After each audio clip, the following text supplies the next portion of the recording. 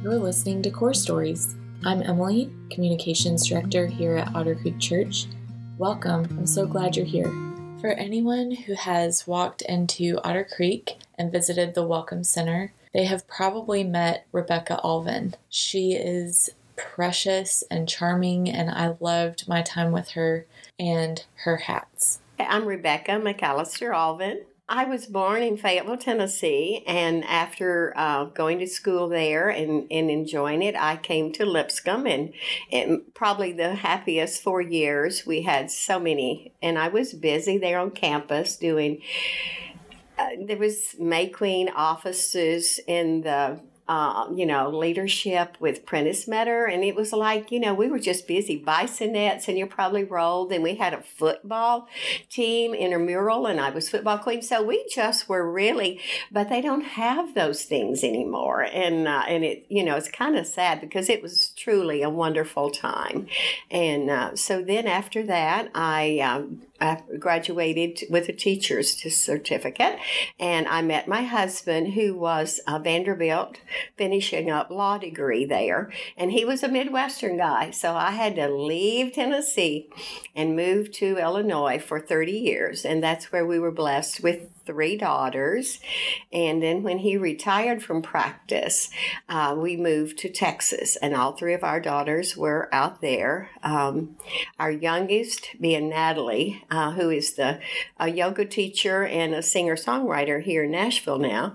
And then our second daughter is Brooke Austin, who is now at Vanderbilt, but you might have remembered her on Fox as a news anchor years ago with Charlie Chase. And then our oldest daughter is still in Texas with her family. So I have 3 daughters and 3 grandchildren. So Drake is our grandson locally, and he's at Brentwood High and Otter Creek, and enjoys the youth program so much. And so that's kind of, so I went back, I taught some when we were in Texas, and my husband had retired, and things were not good in our marriage right then.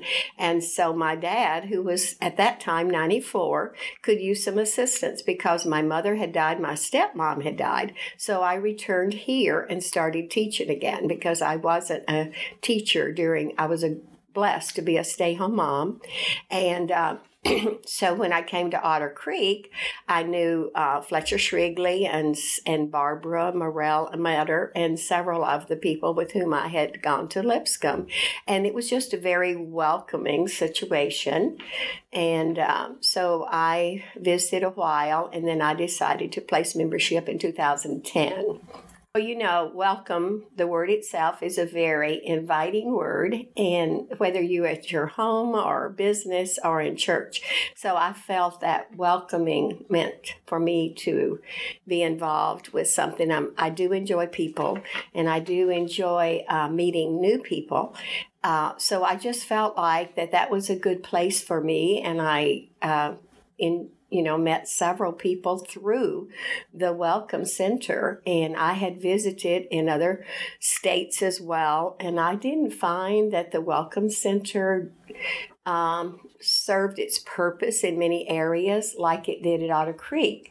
There are several of us who do different jobs behind the Welcome Center, and it just seems to me that we are warming, and I also appreciate the gift back. Teresa Uthier and Paulette Fuel now are filling those bags, and those Teresa did for years.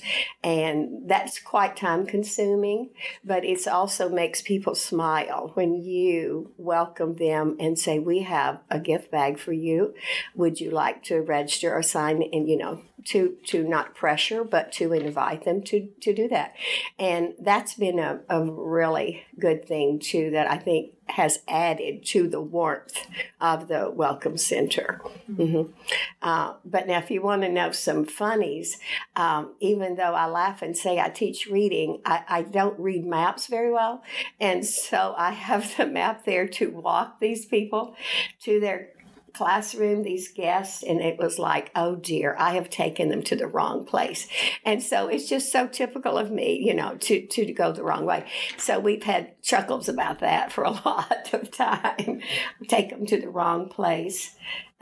So anyway, it's just been a wonderful experience that I don't feel that other churches have.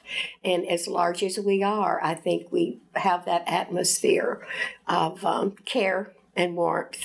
During my time at the Welcome Center, I feel that my contribution, maybe of warmth, has welcomed people, and they have now become members of the Otter Creek family. So all entrances into the doors lead them pretty much. You're going into the sanctuary, and you can't miss us, and especially if I'm wearing my hat. They would know me because of my hats. And I know when I see people out in a like the tokens and atmosphere that's not our class, in an afternoon or morning class, I don't really know you because I never see you without your hat. So I've just done that in my day. When I was probably 15, we wore them for Easter, and your grandmother would know this, and I'm not sure your mother probably might remember as well. But we wore hats and gloves, and it was just fashion. It wasn't anything biblical. It was something we chose to do. And I just sort of carried on that idea of just wearing hats. So very few Sundays over time, and I wear them in fashion shows and do a little modeling, a lot more in my youth than now, but Brooke and I do one a year anyway. And so that's become very fun with me. So I've just accumulated, and gifts galore. I very seldom buy one. I can't even remember out of my 93 hats that I have purchased one, because my daughters are giving to them, and even one teacher at school last year, and I'm a retired teacher but sub, and it's like almost every day. And this teacher found out about my hats, and she gave me 8. So I just went from 80-something to 90-something. And then I have 43 hat boxes, and then I have them in picture frames. And, I just have, probably that's the best contact I have, is if people see a hat person at the Welcome Center, then they think, oh, I think I know who that is. But anyway, this is the sad part. So when I came back to take care of my dad, he lived 4 more years, and that's when he passed, that I came here, because I was living here but commuting to my dad's every weekend to do laundry and cook his food, because part of that time he was still driving, and he was, very healthy pretty much. He was just, I think his vital signs, 98, and your grandmother was 100. And there comes a time. But anyway, I left then my husband at that time for a separation of a year. So after that year of separation, 2005 and 6, then we had to finalize everything in 2007. So I just started teaching full time and got in Texas, a few years in Illinois, and then Texas, and then here, and I got in 26 years of teaching.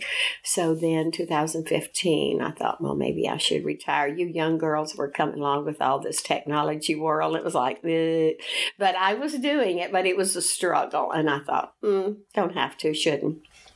So then after retiring, it was like August came that first year, and it was like, oh, there's a school bus, and there's those little children, because I was always elementary, 18 years for second grade.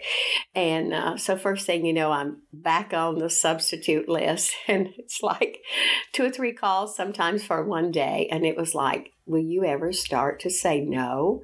But I'm enjoying it. As you can see, my place is small now, and it doesn't take long to do what I want to do with, if I want to clean or not. And I think I've read 100 and something books of Debbie McComas, and there's one.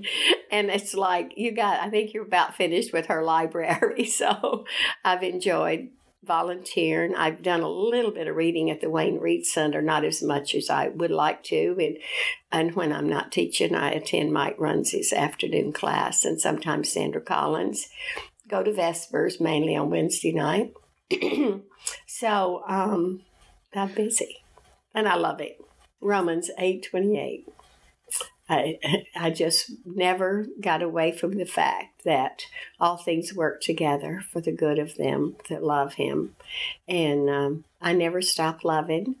I didn't question. It was hard sometimes not to, but I realized that this is human. We're people, and God is not. Core Stories is a ministry of the Otter Creek Church in Brentwood, Tennessee.